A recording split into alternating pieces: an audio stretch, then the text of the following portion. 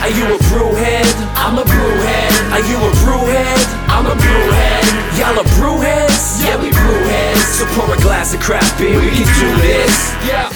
What's good, y'all? This is C Certified Brewhead. And I'm Tiffany, Liquid Enthusiast. Welcome to episode 147 of Beer Nuts, the podcast Adjunct series. This evening, we're actually doing something we haven't done since, 2018, I think? Was probably the last time we had an episode like this. As in what sense? As in it's it's okay. It's an intro? It's a live podcast. Oh, there you go. There yes, you go. yes. I didn't prepare you for that. Yeah, I was like, at all. in what sense? That we are introing it before we share it? Or there you go. Okay. You're right. I feel apologize. I really should have. We have not done a live podcast in a long time. Yeah, I think it was the Bose Oktoberfest in 2018 or 18.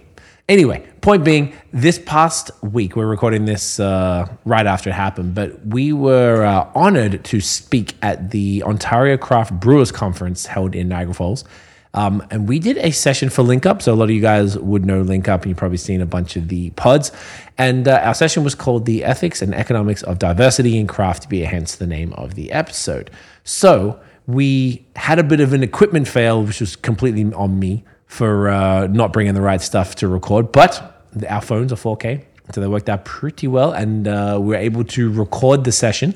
That felt like it was a lot of effort that we both put into this, as far as the content, and we felt that the feedback we got was super positive, and we felt that it'd be valuable to have as an actual full-length podcast. So just doing a quick intro to it. So we were really speaking on sort of, Link Up in and of itself. So if you don't know about Link Up, you watch the episode, you will learn all about it. But also sort of as the title suggests, the ethics of diversity, and why it's just weird to be in a diverse city like, say, Toronto, and then walk into a tap room and it's all white dudes with beards. It feels like, as Tiff says in the presentation, like walking into the Twilight Zone. It's very odd. Mm-hmm.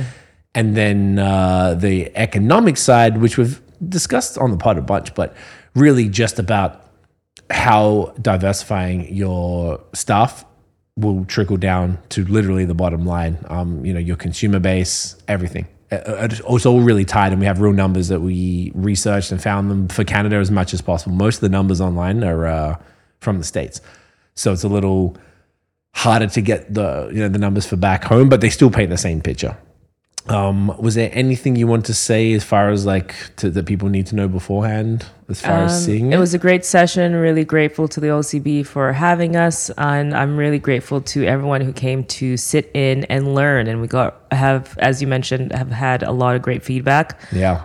Especially towards the end, you'll see there's a really big section on the common problems and then proposed solutions. And these are data-backed solutions. They are proof of concepts based on breweries that we have spoken to who have found creative ways, and also ways that are technically plain in sight that sometimes you just don't think about in terms of, reaching a more diverse audience. So be it in the tap room or in the workforce.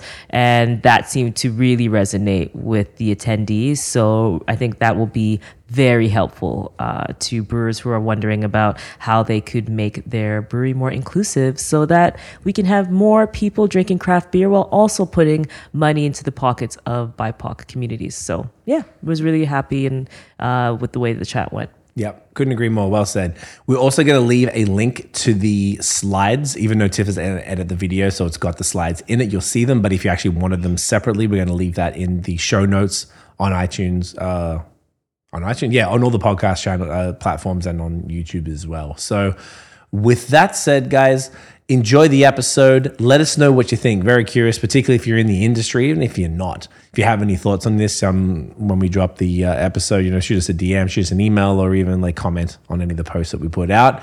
So enjoy the episode, and I don't remember if I ended with it, but get it in you. Hi, everyone. Hello. I see some faces that I recognize.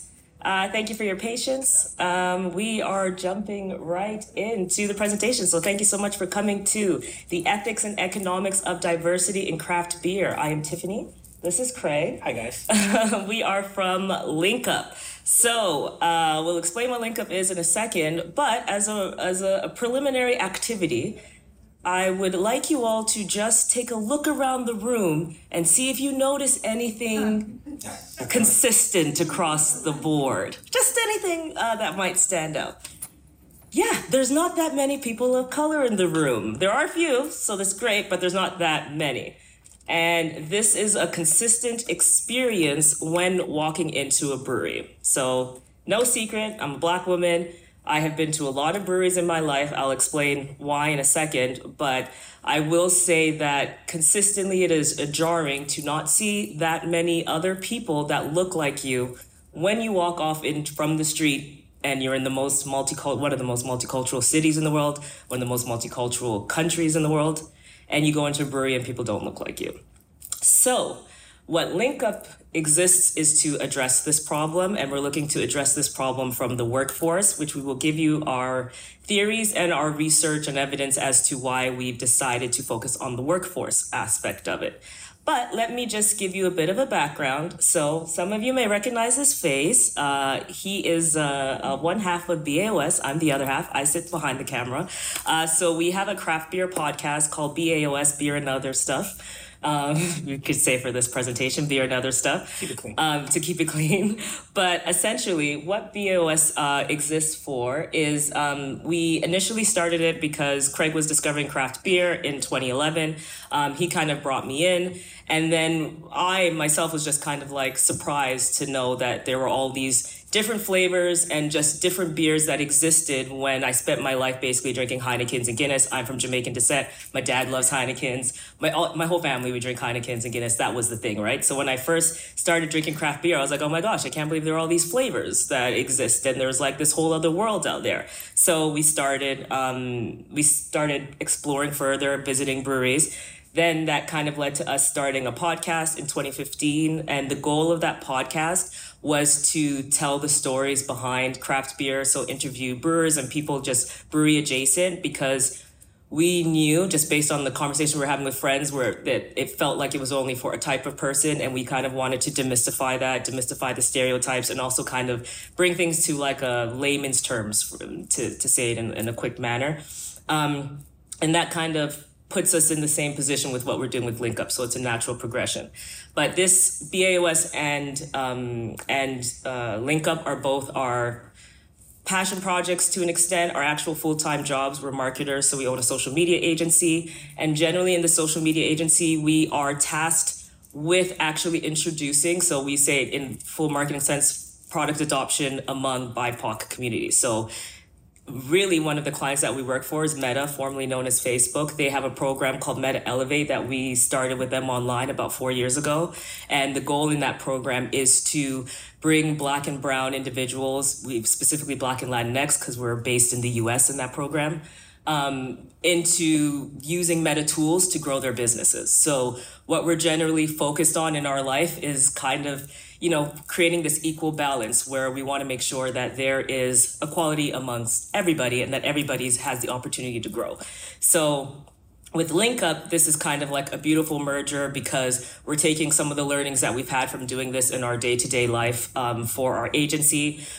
We've been really fortunate in that program already to reach over 5 million people organically. We've helped to create the campaigns to train 2 million Black and Latinx business owners on how to use Meta tools to grow their businesses. And we've also helped with their $100 million investment and commitment to Black and Latinx individuals to help them train or issue 100,000 scholarships. So we've kind of taken some of the best learnings from all the clients, and we're bringing this to LiquidxUp as well. And one of the things when we were considering launching LiquidxUp, we were like, the big brands get it, right? The big brands are doing something. So we're like, if we have an industry that we love and we want it to grow, are there learnings that we can apply from the big brands and bring it over? Because obviously they're seeing like, hey, these are untapped markets that we need to invest in. So we're going to be talking about the ethical perspective. And the ethical side of that's just really the morals, right? The morality. Like, it is only fair that everyone feel inclusive and that the breweries reflect the world around them. That's just the moral, obvious implication. And then the economic perspective, which is why it's financially beneficial for brewery owners to diversify their base. So we're also going to spend less time because you're also here, so we feel that you already have a bit of inclination that it's important. We won't go so hard and spend a lot of time just on the why. We're going to go a lot into solutions. So as part of Link Up and a BOS podcast, we've had the opportunity to interview like 35-ish breweries on this topic, and we're taking all their best learnings and we're going to put it into the presentation. So that way you all can walk away with like tangible, okay, like this has worked for, we've spoken to a lot of people. This has worked for Merit. This has worked for any of the breweries that we've met with. So yeah, let's get started. But first, we have a disclaimer. So we are business owners, we are marketers, and we are craft beer evangelists, but we are not HR professionals, okay? So we're gonna share how you can bring people into your brewery based on what we've learned, based on all of our insights, especially through marketing and community-based initiatives. But we are going to trust you that you work to foster the type of environment that is safe and inclusive and considers advancement for BIPOC individuals, and hope that you embrace that. So without further ado, let's get started and pass it on to Craig, who will tell you a little bit about Link Up before we dive in. Yes. I wonder if I have to like move over. I think we have to keep swapping. Maybe we can move this around. What's up, yo? All right, so Link Up. We have been doing the podcast for 8.5 years now, and it's something that, you know, obviously Tiff and I founded it all together. The whole, you know, inclusive diversity thing has been something that was important to us from the beginning. So a lot of you, of course, will know Black is Beautiful, the Weather Souls initiative from 2020. So our friends at Saint-Quian Baron was a brewery in Aylmer, Quebec, hence the French sign outside. They sent us the wrong one. Good work, guys. Jacob reached out, and they'd done Black is Beautiful 3 times. And they were like, well, they didn't really have anywhere they felt comfortable giving the money, because it felt like if you get, you know, if you remember the initiative, it would be to give the money to a program locally that sort of helps essentially Black individuals, was that program. And they didn't have anywhere that they wanted, that they felt like if they did it, it would just be like washing their hands of it, and it felt a little performative. So he reached out and was like, hey, would you guys be interested in creating something together that we can actually do something real with it? And we, of course, were like, absolutely. So we were like, well, what are we going to do? And we decided to make it sort of BIPOC as a whole. It made more sense rather than sort of, pigeonholing one particular group of people. Because obviously that makes much more sense for beer in general, is to get everybody involved, since beer is for everybody. And what we thought the best way to approach it would be via education. So we were like, well, how can we educate people? We ended up creating a partnership with Cicerone. They've been amazing. They were on board before we even launched, which is super cool from them, because they sort of took a chance on us and didn't know us from anything. So they gift us some scholarships for their courses every year, typically level 1, and then they give us a preferred rate for their other courses, and we've committed to basically following people throughout the journey. We have people up to level 2 so far, which is great. It's a slow moving thing. I guess probably a bunch of you in here have done it, I would imagine. It's just mostly because of the exams. We're waiting on some exams, and then we'll probably have some folks onto level 3, which is great. The other thing we did recently, we started a scholarship with Niagara College, because we thought, well, Cicerone primarily takes care of the front of house, which is great. And then we thought, well, how can we help the back, the production side? We'd partnered with Niagara College, and we did a scholarship. We launched that for this fall semester. We actually don't know how it's gone yet. They haven't told us. And I don't know if anyone's participated in this type of thing. When you give the money, you're like kind of shut out. They deal with it, so there's no bias, which is pretty fair.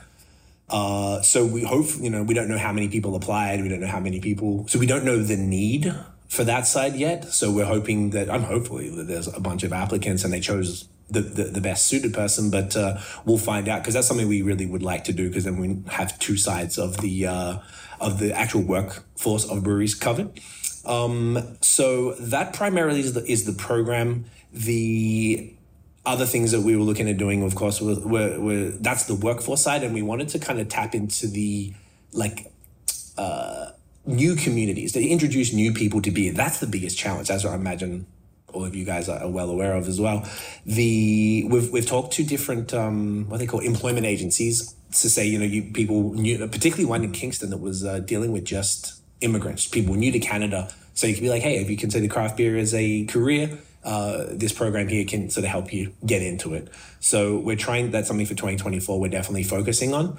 So the way we've been raising funds, I can see a bunch of faces in here who have participated in Link Up before. So the idea was inspired by Black is Beautiful was to do a bunch of collaboration beers. Since we've been doing the pod so long and we know a bunch of folks, so does Sankiem.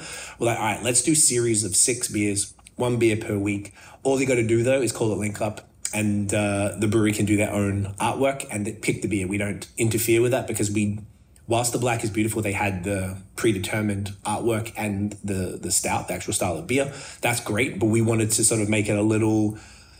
We wanted to make it super easy for the breweries to participate. Particularly, we launched in August 2021, like deep COVID, which is a pretty hectic time to come out and say, hey, do this charity thing.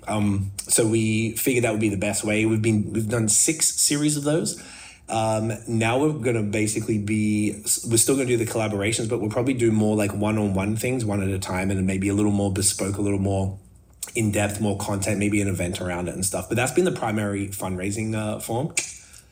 Oh, look at that. Speaking of fundraising. Uncle Troy coming through with the check. Oh, wow. Look at that. Thank you so much. Thank you, brother. Appreciate you. That's so funny. We were supposed to go up and pick it up like 3 months ago. But Yeah. I don't want to forget that. So yeah, that's been the primary way of fundraising. People donate on the website as well. And what else am I missing? Oh, we have a job board is the other thing called The Plug on the website. So the idea is that any new jobs, like we wanted to make it that the breweries reach out to us, because when we started it, we scraped Indeed.com for jobs. But what if that particular brewery might not be particularly friendly to people of different backgrounds, and it might not be the best fit? We wanted people to reach out to us, and most of the breweries who participated in Link Up reached out to us, which is great as well, because it shows that sort of initiative and wanting to do it, which I think we as a team think that's pretty important. So we have the job board, and we have a few breweries that have like a permanent link up there, so we leave that up there. The idea is it's sort of being a bit of a separate hub for people from backgrounds that aren't particularly exposed to craft beer to come through and check that out. Did I forget anything for Link Up? I think that's right. The main stuff. We're dabbling with a piloted tap what do they call it? Yeah, like a tap. Community tap program. Yeah. We tried that last summer? I didn't even know what year it is. Yeah, it was last summer. Mm-hmm. So we're not sure if we're going to continue that now. But yeah, we're just always exploring. It's a small team. We're nimble and we're able to kind of, people can throw ideas at us. We're like, sweet, let's try that. So that's kind of the nutshell of what Link Up is. Yeah. All right. So let's talk about the ethical case. I feel like we can stand beside each other. Yeah, we won't talk loud enough. There we go. Okay. So we're making the ethical case for diversity because we don't want the financial incentives, which are there and very clear, but we don't want that to be the only reason that someone feels like they should bring in diverse faces into their brewery, because then that doesn't come with positive intent, and that likely doesn't lead to a positive experience for any of the employees. But the positive implications when it comes to the economics are clear, and the ethical implications, and just in terms of culture and what that does, are very, very clear. And overall, the goal that we really want to express here is that we want to bring in diverse employees, because we know, and the numbers show, that if you have a more diverse employee base, they will likely go and tell their friends and family where they work, and they will bring beers to events and just anything like that. And we'll also be putting money into their pockets. And then in the end, when these consumers come around and they're diverse in the tap room, that comes back up to the brewery, because now we have a much larger demographic than we did before. So it's a win-win for everybody. But first, I want to start with 2 stories. Okay, so these are real life pictures. My mom and my cousin there. That's Craig and I. So we recently bought a house in Hamilton last year, and we went to go do this thing where in between close, you get to go measure your house and all that stuff. So we lived in Montreal previously. We're in Hamilton. So we're like, before we head back, how about we go grab a beer at Merritt? So we go to grab a beer at Merritt, which is like our new local.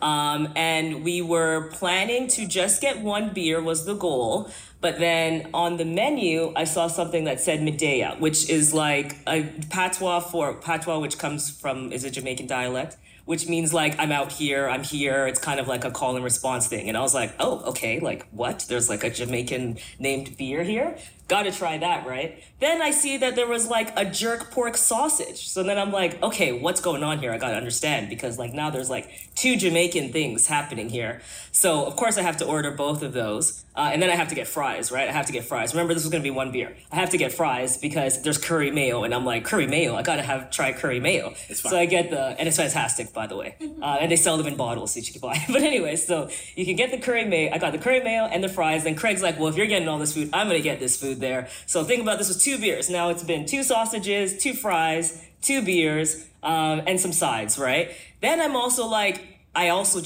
know based on the menu and based on how real it feels that this is like there's a Jamaican person somewhere working here. So I go to their Instagram. I find this nice gentleman who's the brewer there, Alex. I go follow him on Instagram too. Then because I'm excited, I'm just feeling good because like it's such a rare experience that I go to a brewery. If I could even say rare is like almost non-existent and feel like so seen. So then I'm posting it on social media. That's just a story of my screenshot that I went back and found. I'm sharing it to my audience.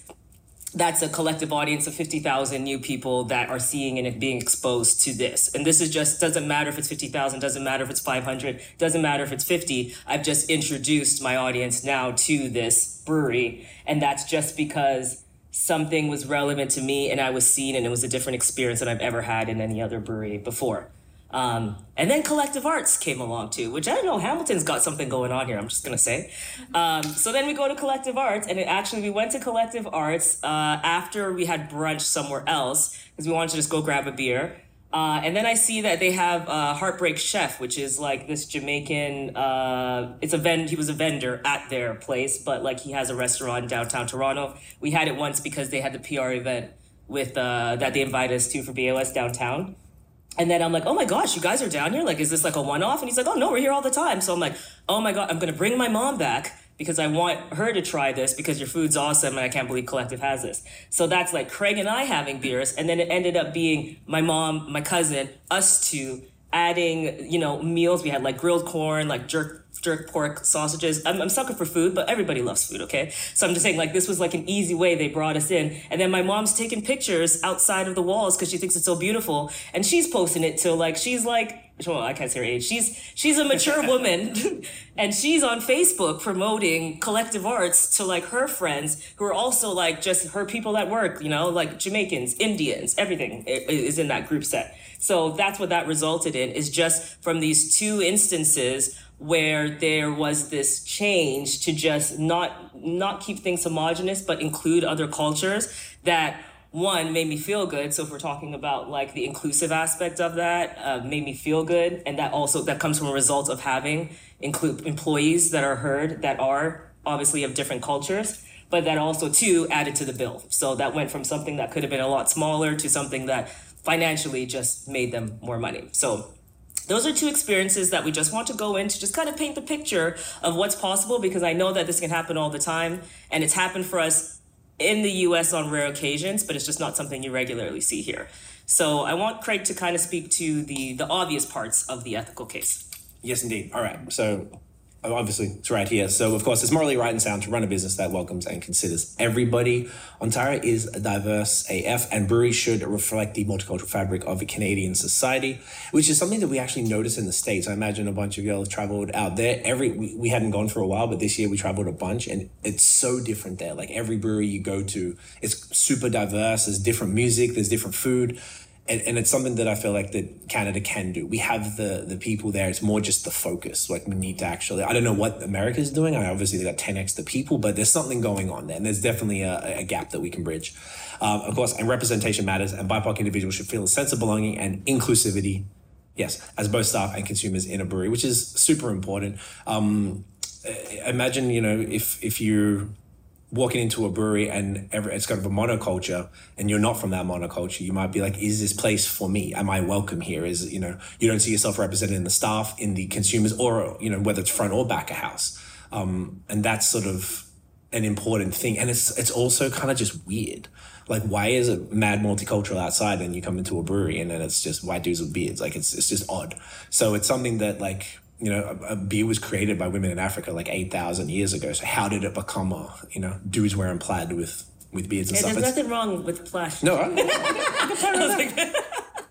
you can be a dude with plaid on. Sorry, Brady. It's flag. I like your plaid. It's true. So yes, okay.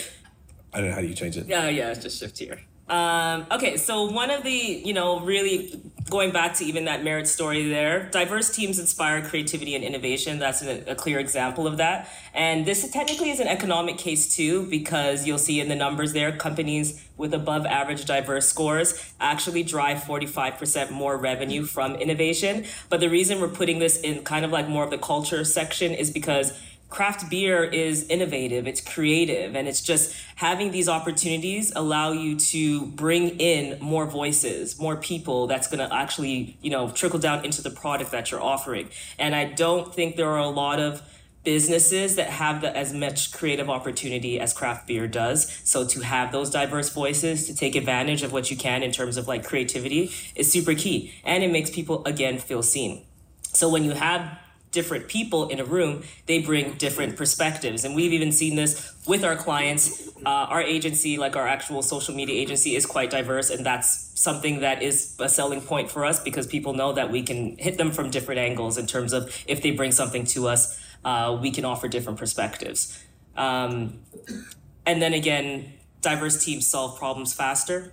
Yeah, so obviously more efficient solutions are one of the first things. So yeah, cognitively diverse teams expedite problem solving processes, rapidly exchanging innovative methods for tackling challenges. So just different ways of thinking, people from different backgrounds think differently. And that essentially can help solve problems a lot quicker just because the people aren't coming from that same worldview and you can just like come up with different ideas quicker. On top of that, the diversity bonus. So heterogeneous teams consistently outperform in complex areas like strategy and ideation compared to homogeneous teams, which kind of same thing. Thinking different approaches, different worldview.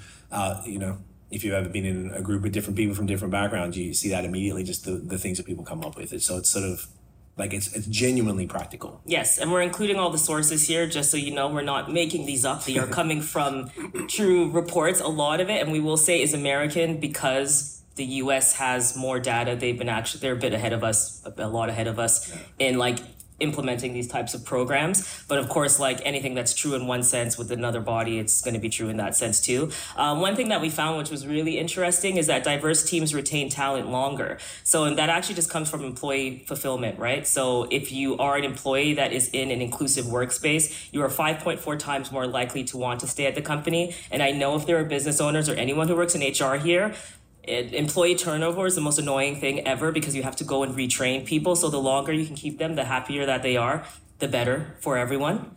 And then this point. Yes. So of course, diverse teams expand your network and consumer base, which is very, this is something we've found a lot throughout. So throughout the podcast, we do a link up series for every brewery who participated. And we always got some interesting stories from there. So first one, cultural connection. So diverse employees allow you to tap a new network of diverse talents from different geographical and educational backgrounds. Brand advocacy. So employees from different backgrounds can become brand ambassadors within their communities. This is an interesting one. So the very first link up pod we did was with Dominion City, and Stefan is their CEO. He's of Haitian background. And he said something that I feel like we brought up like 100 times on the pod. But he said for his bachelor party, he brought all his friends who were, a lot of them are Haitian, and basically catered it with Dominion City beers. And people were like, yo, what the hell is this? Where do I get this? And they were genuinely excited because it was an environment that he created for him and his friends. So it's bringing the beer to meet people where they are, culturally relevant because he is of the culture, bringing that beer to people. And like, this is actually fantastic. They just hadn't been exposed to it. So, and having employees that are from diverse backgrounds can genuinely create that. You bring it home. Like even Tiff's mom, she's been to more breweries than a lot of people. Yeah. And she thinks it's awesome. It's like a flex on her friends. It's hilarious. Like she's really cute about it. Even my dad, okay? Literally, he only drank Heineken. I cannot express. And maybe the Tiger Stout. Dragon. Yeah, every now and then. Yeah. But even he is drinking craft beer, which is like mind-blowing to me. Yeah. It's just from me as one person, preaching, Craig too, preaching the gospel. Yeah. We're partners in life and business, by the way, in case you're wondering why we're blending like that. Sorry. Go ahead. No, you're good. Exactly right.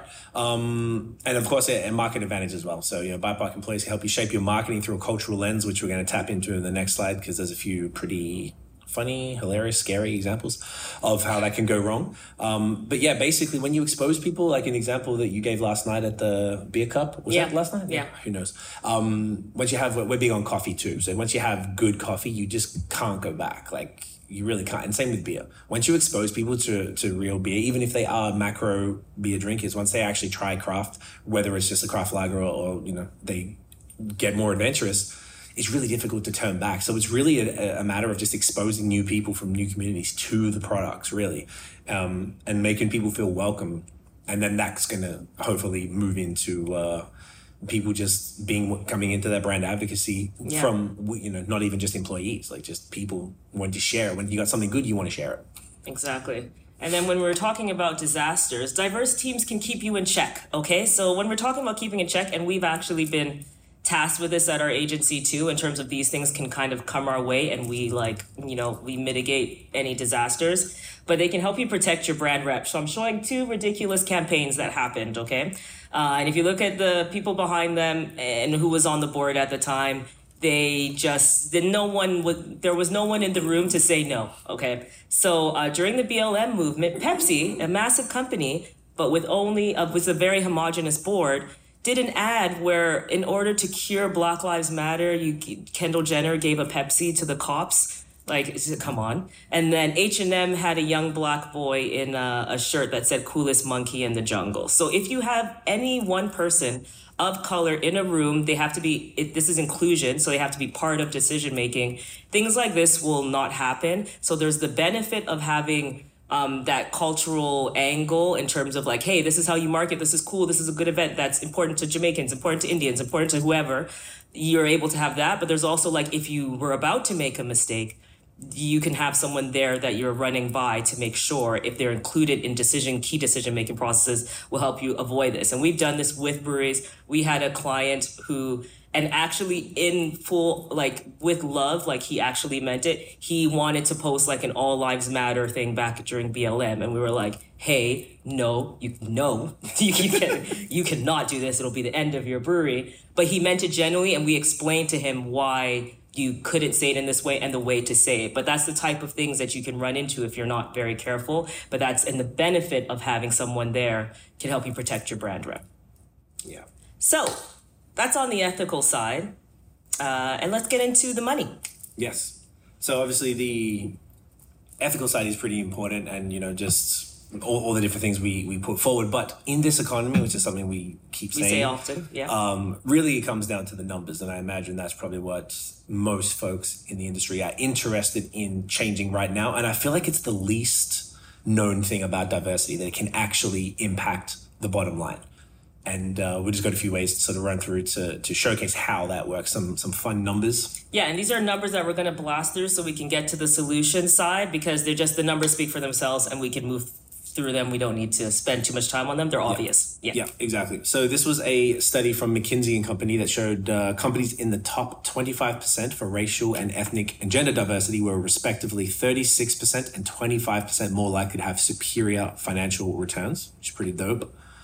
Brands with the highest diversity scores shows an 83% higher consumer preference, and 77% of millennials indicated they were more likely to trust brands with diverse marketing. So from what we understand, if you think about, most people here, I imagine, are either millennials or X. Most of us would, we're in different parts of Ontario, but we probably do have a diverse friendship group, and just people that we're around. So if you do walk into a room and it's just one group, it's just a strange thing, and people sort of feel more drawn to something that they're used to, that they see every day. And if they're, you walk in and there's a bunch of everybody, they're like, sweet. It's like walking down Queen Street in Toronto.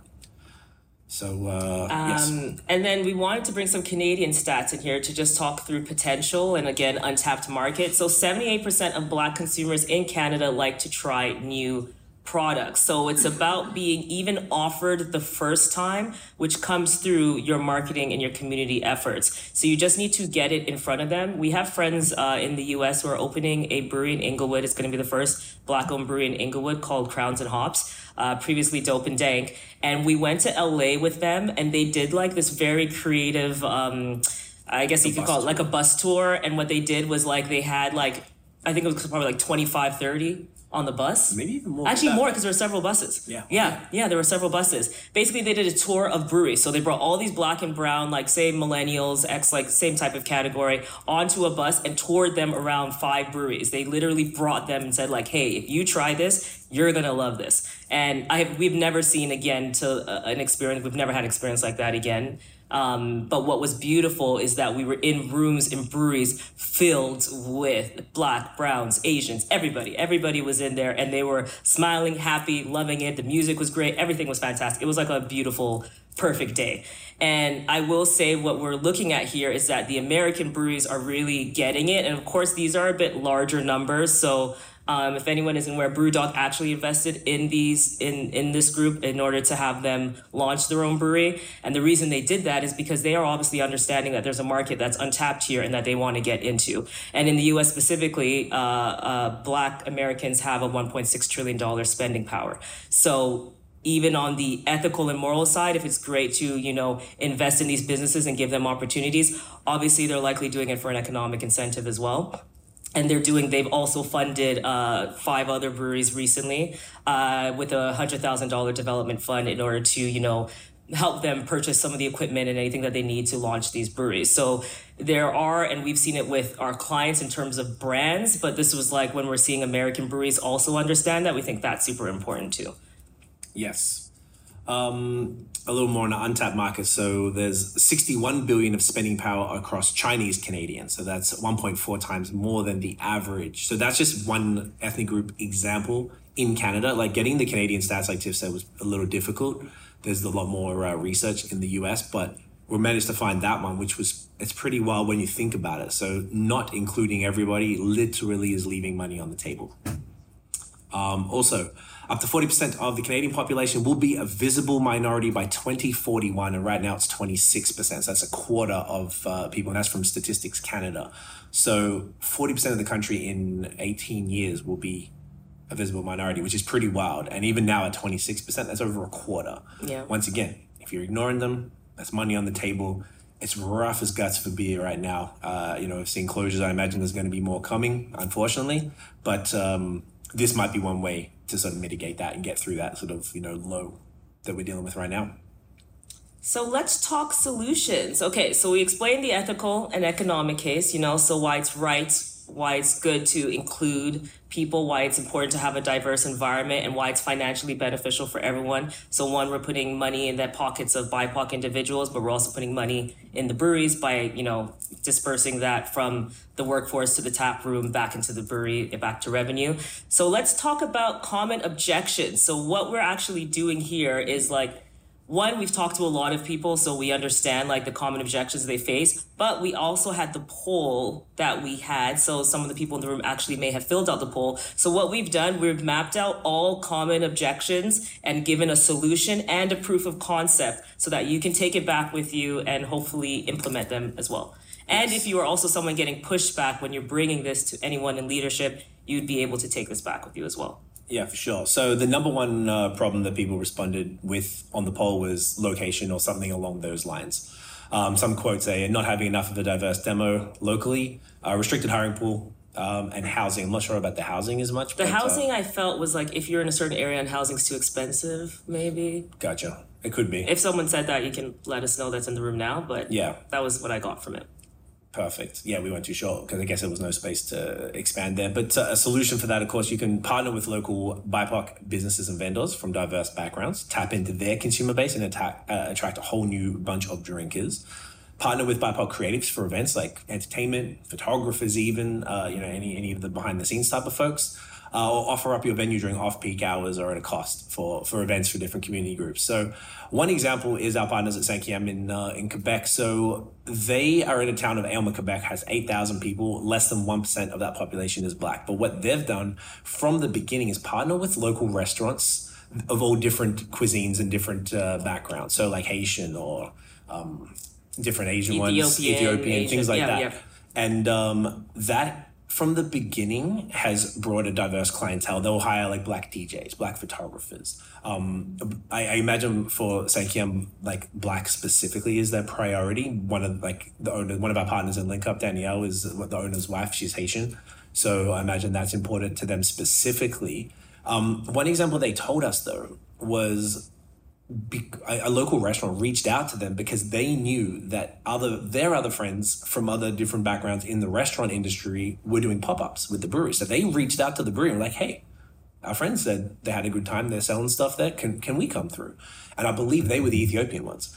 And they came through, and that brings a whole new different clientele. And they've done that at every single event, and they've been extremely inclusive with that. And it's literally brought in new people, new money, and spread the money around. Like, they hire Black photographers. We even, for Link Up, we got some merch done. We hired a Black artist to do the design for the back of the shirt. Hired a Black photographer who then brought all of his friends in, and videographer as well, I believe. Yeah. To design all that campaign. So it got people paid from the community. It brought new people who, I would imagine most of these people have not been to a brewery before. And from what I understand, we weren't there, but that's what the team said. And and then these were early 20s, like kids who were just like, oh, yo, this is fire. Like, this is great. So, and imagine if you're a young kid, maybe up and coming creative, and you're getting a paid gig at a brewery, which typically is kind of a cool place to be. You're going to tell your friends about it. You'll be like, hey, man, come through. These beers are great. Like, it's a cool vibe. It's welcoming. There's people that look like them there. Mm-hmm. And that just keeps going and going. And that's true, because it's like hiring one person and then they brought all their friends for the photo shoots. And exactly. Things like that. Yeah. And that was kind of the plan. Obviously, for Link Up, we have to, walk the talk as such. So it made complete sense for us. And there was a direct impact on Sankiem because they did it from their side. Another example was Rouge River, who did Link Up in the last series. So they're in Markham. Markham is not a very white area specifically. So they partner with local restaurants of all different backgrounds, so that if they're doing an event at the brewery, I think they had an Oktoberfest recently. So they partner with different restaurants from all different cuisines and cultures, and to make people of the local community feel super welcome. Because if there isn't even, typically if white folks are the main audience for craft beer, if they're able to bring in different restaurants from different places, that's going to make everyone, these guys are here. At the very least, they feel comfortable because they know the food is going to be something that they're familiar with, and then they come in willing to learn about the beers. And they've specifically gone out of their way to make beers that, even though Rouge River are pretty haze focused, they've moved into lagers and stuff like that more recently to give people a little bit more variety, particularly if you're newer to beer, to sort of ease folks into it alongside those other things. And another thing that's been going for a while, Wellington, they did the Queen of Craft Festival, I think 10 years ago. Back in the day, I'm sure a lot of you guys remember, it was just dudes in breweries. And, I've even noticed over the years that it's definitely the gender gap has closed a lot, which is fantastic. Yeah. And I think that was definitely a big part of it, having a festival that was a safe space for women, celebrated women in beer, and gave a lot of people opportunities. So those are some examples on location. Yeah. And then let's talk about no applicants, because this is a big one that we get, which makes a lot of sense. And this is like really considering that you actually are hiring at this point, and we understand that that's not always the position people are in. But some people, actually the majority of people, come to us and just say, we don't have applicants. We don't have people of different colors coming to us. So, we're hiring what we're getting. So one of the solutions to this is to, and I will say, like, Lost Craft is very, very good at them. Their brewery in Toronto, to sponsor and participate in BIPOC-focused events and charities to get your beers into the hands of consumers. This has been, we don't have stats, but if we were to say, and I don't know if you would agree, like, that anyone has the most diverse audience drinking their beers right now, I'd be shocked if it's not Lost Craft. This is a beer that I see more often in hands of people who are not white than I do people who are white. That's how much they've penetrated this culture, the cultural zeitgeist, I guess you could say. Right. And this is because from the beginning, from hitting the ground in 2016, from the first time we were made aware of Lost Craft, they were just always at 2015. They were just always at events. So you just saw their cans in people's hands. We had an event and they sponsored the event. They did Hip Hop and Breakfast as one of these. The other day they did TIFF had a BIPOC diversity film festival, an offshoot of the festival. They were sponsoring that festival. Even when the Raptors won, they went through and they were giving influencers their can. The influencers that you see too, they're just two very prominent, well-known Black influencers. So Lost Craft has just been out there making sure that people are very much aware of who they are. And I'm sure that this has resulted in what we've seen, which is a lot of people know about Lost Craft who are not even technically traditionally saying a craft beer drinker. They just come in and start understanding it after the fact. So that is a really good way that we've seen that proof of concept work. Another would be to increase awareness for your brewery by collaborating with BIPOC brewers and influencers. Mascot is doing this often. They had actually Black brewers come out. Mascot's also a Black-owned brewery in Toronto, and they had a bunch of Black-owned brewers come out, and they did a massive collaboration just to kind of drive awareness for this too. Influencers are another great way to do this too. And when we're saying bring in an influencer, it's not like, hey, let's just do the collab. It's like baking in a true marketing campaign that is attached to that collaboration so you get the most visibility out of it. And anything we do, and again, just in the marketing, any marketing that we do, any project that we do, we will stretch the marketing as far as it can go and keep using it over and over again. So it's not about like, hey, the influencer comes in and they do it. Like maybe you have a food influencer and it's somebody who's just like really known, like, you know, it could be an Indian chef, for example, and they come in and they do something, but you elongate that campaign. Maybe you do a launch event around the campaign. Maybe you run some ads around it. Maybe you get dedicated photographers to really create good video and good content around it. Because once that influencer is doing that as a collaboration post on their feeds, it just opens you up to their audience too. So from the marketing side, it's a really good way to stretch, you know, any initiative that you do, so it doesn't just feel like, oh, this is a one-off. Like if you are committing your time and your money and all your efforts, you should be able to maximize that. And I believe, what brewery did that? Rorschach. So Rorschach did this with a content creator, and they did like a pineapple rum cake stout, and that was modeled after the chef's mother's recipe. And they said that worked really well for them as well. So these are just like 3 examples of breweries that have found success with this angle, and I personally back this. I feel like is the lowest hanging, easiest one I'd say to do in order to just one, it's like get you in front of more consumers, but one also get you in front of more applicants too. Yes, the we have no problem came up a bunch, which we were a little, I guess, not entirely shocked about. I think that's obviously part of the problem is people think there is no problem, particularly, look, everyone is welcome to work here. I imagine everyone feels that way, but then there's no additional action, which obviously needs to be taken for this to be fixed. And the one here, hire the best for the position. And when you don't think about diversity, it happens organically. Obviously, this session is happening, so that is not the case. So, you know, there's a few different ways to look at that, like, you know, survey your employees, see how they feel about the state of diversity, embed an employee-led resource group and have them facilitate open and safe conversations, assist in equitable focused policy decisions, and that's important. Actually, that's the inclusion side. And build internal and external comms and events to highlight your brewery's commitment to diversity and inclusion. So 2 breweries that we worked with for Link Up. Great Lakes, of course, have the JEDI committee, which is Justice, Equity, Diversity, and Inclusion, which is very, very cool because they're very proactive about what they're doing.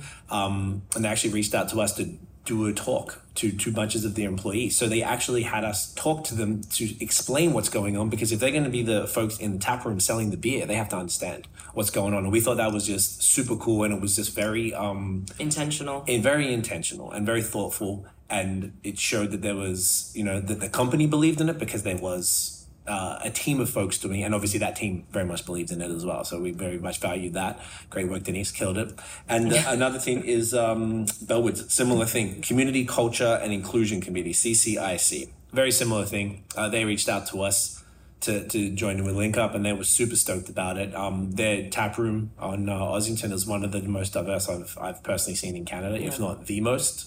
And honestly, Hafis does pretty well too, because they have like multicultural, the people working in the, it's not the warehouses basically around, you know, they have like the warehouses, like I've gone in and seen like 5, you know, like a mixed group of older men drinking beers there too, which I think that's also creating that type of space that feels like you're welcome there as well. Yeah, so just like having that sort of intentionality behind everything, and having like a committee of people that sort of look at it from like, not a performative perspective, like how can we actually have impact, and how can we make real sort of real change, but actually like get people in is really what it comes. I don't like saying like to make change, it seems a little vague and stuff. Like actually encourage people to come in, make people feel welcome, and make these permanent steps, not just to do it one time and then, all right, we're done now, we did our little job, you know, actually doing it. So Yeah. I think that was great. And for the We Have No Problem, we did put a note there because research shows this was big when startups were really launching.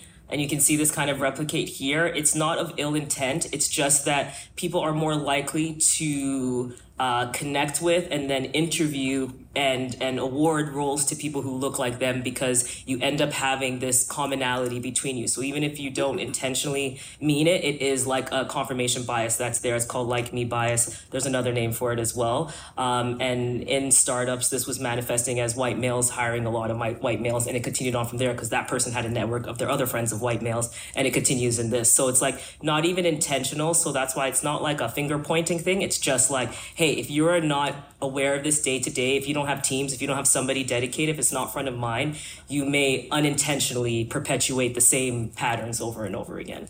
And these are from other conversations. We have other opportunities that are from different conversations that we've had too, that we just want to throw out there to you guys too, so that you also have this available in terms of like, when I'm thinking about how do I attract diverse individuals, what else can I do? A huge one, and this is something that we preach with every client that we have, diversify your feed. That is a very easy and immediate signal to tell somebody that they are welcome in your establishment or wherever you are and that you see them. So you can make it very clear by just featuring different people in your marketing materials and content. Like, it is very often that you will see a feed that only has one type of person in the feed. And if you are somebody who's like me, coming out and looking at your phone, you go to someone's Instagram page and that's all that you see, you're not really going to feel like that's the vibe for you. Where brands and larger brands understand this, so they methodically, when we're doing photo shoots for clients, we methodically create a situation where there's visibility across, and not like the awful stock photo where it's like, hey, one Chinese person, one black person, or whatever that you see on like a TTC. It's like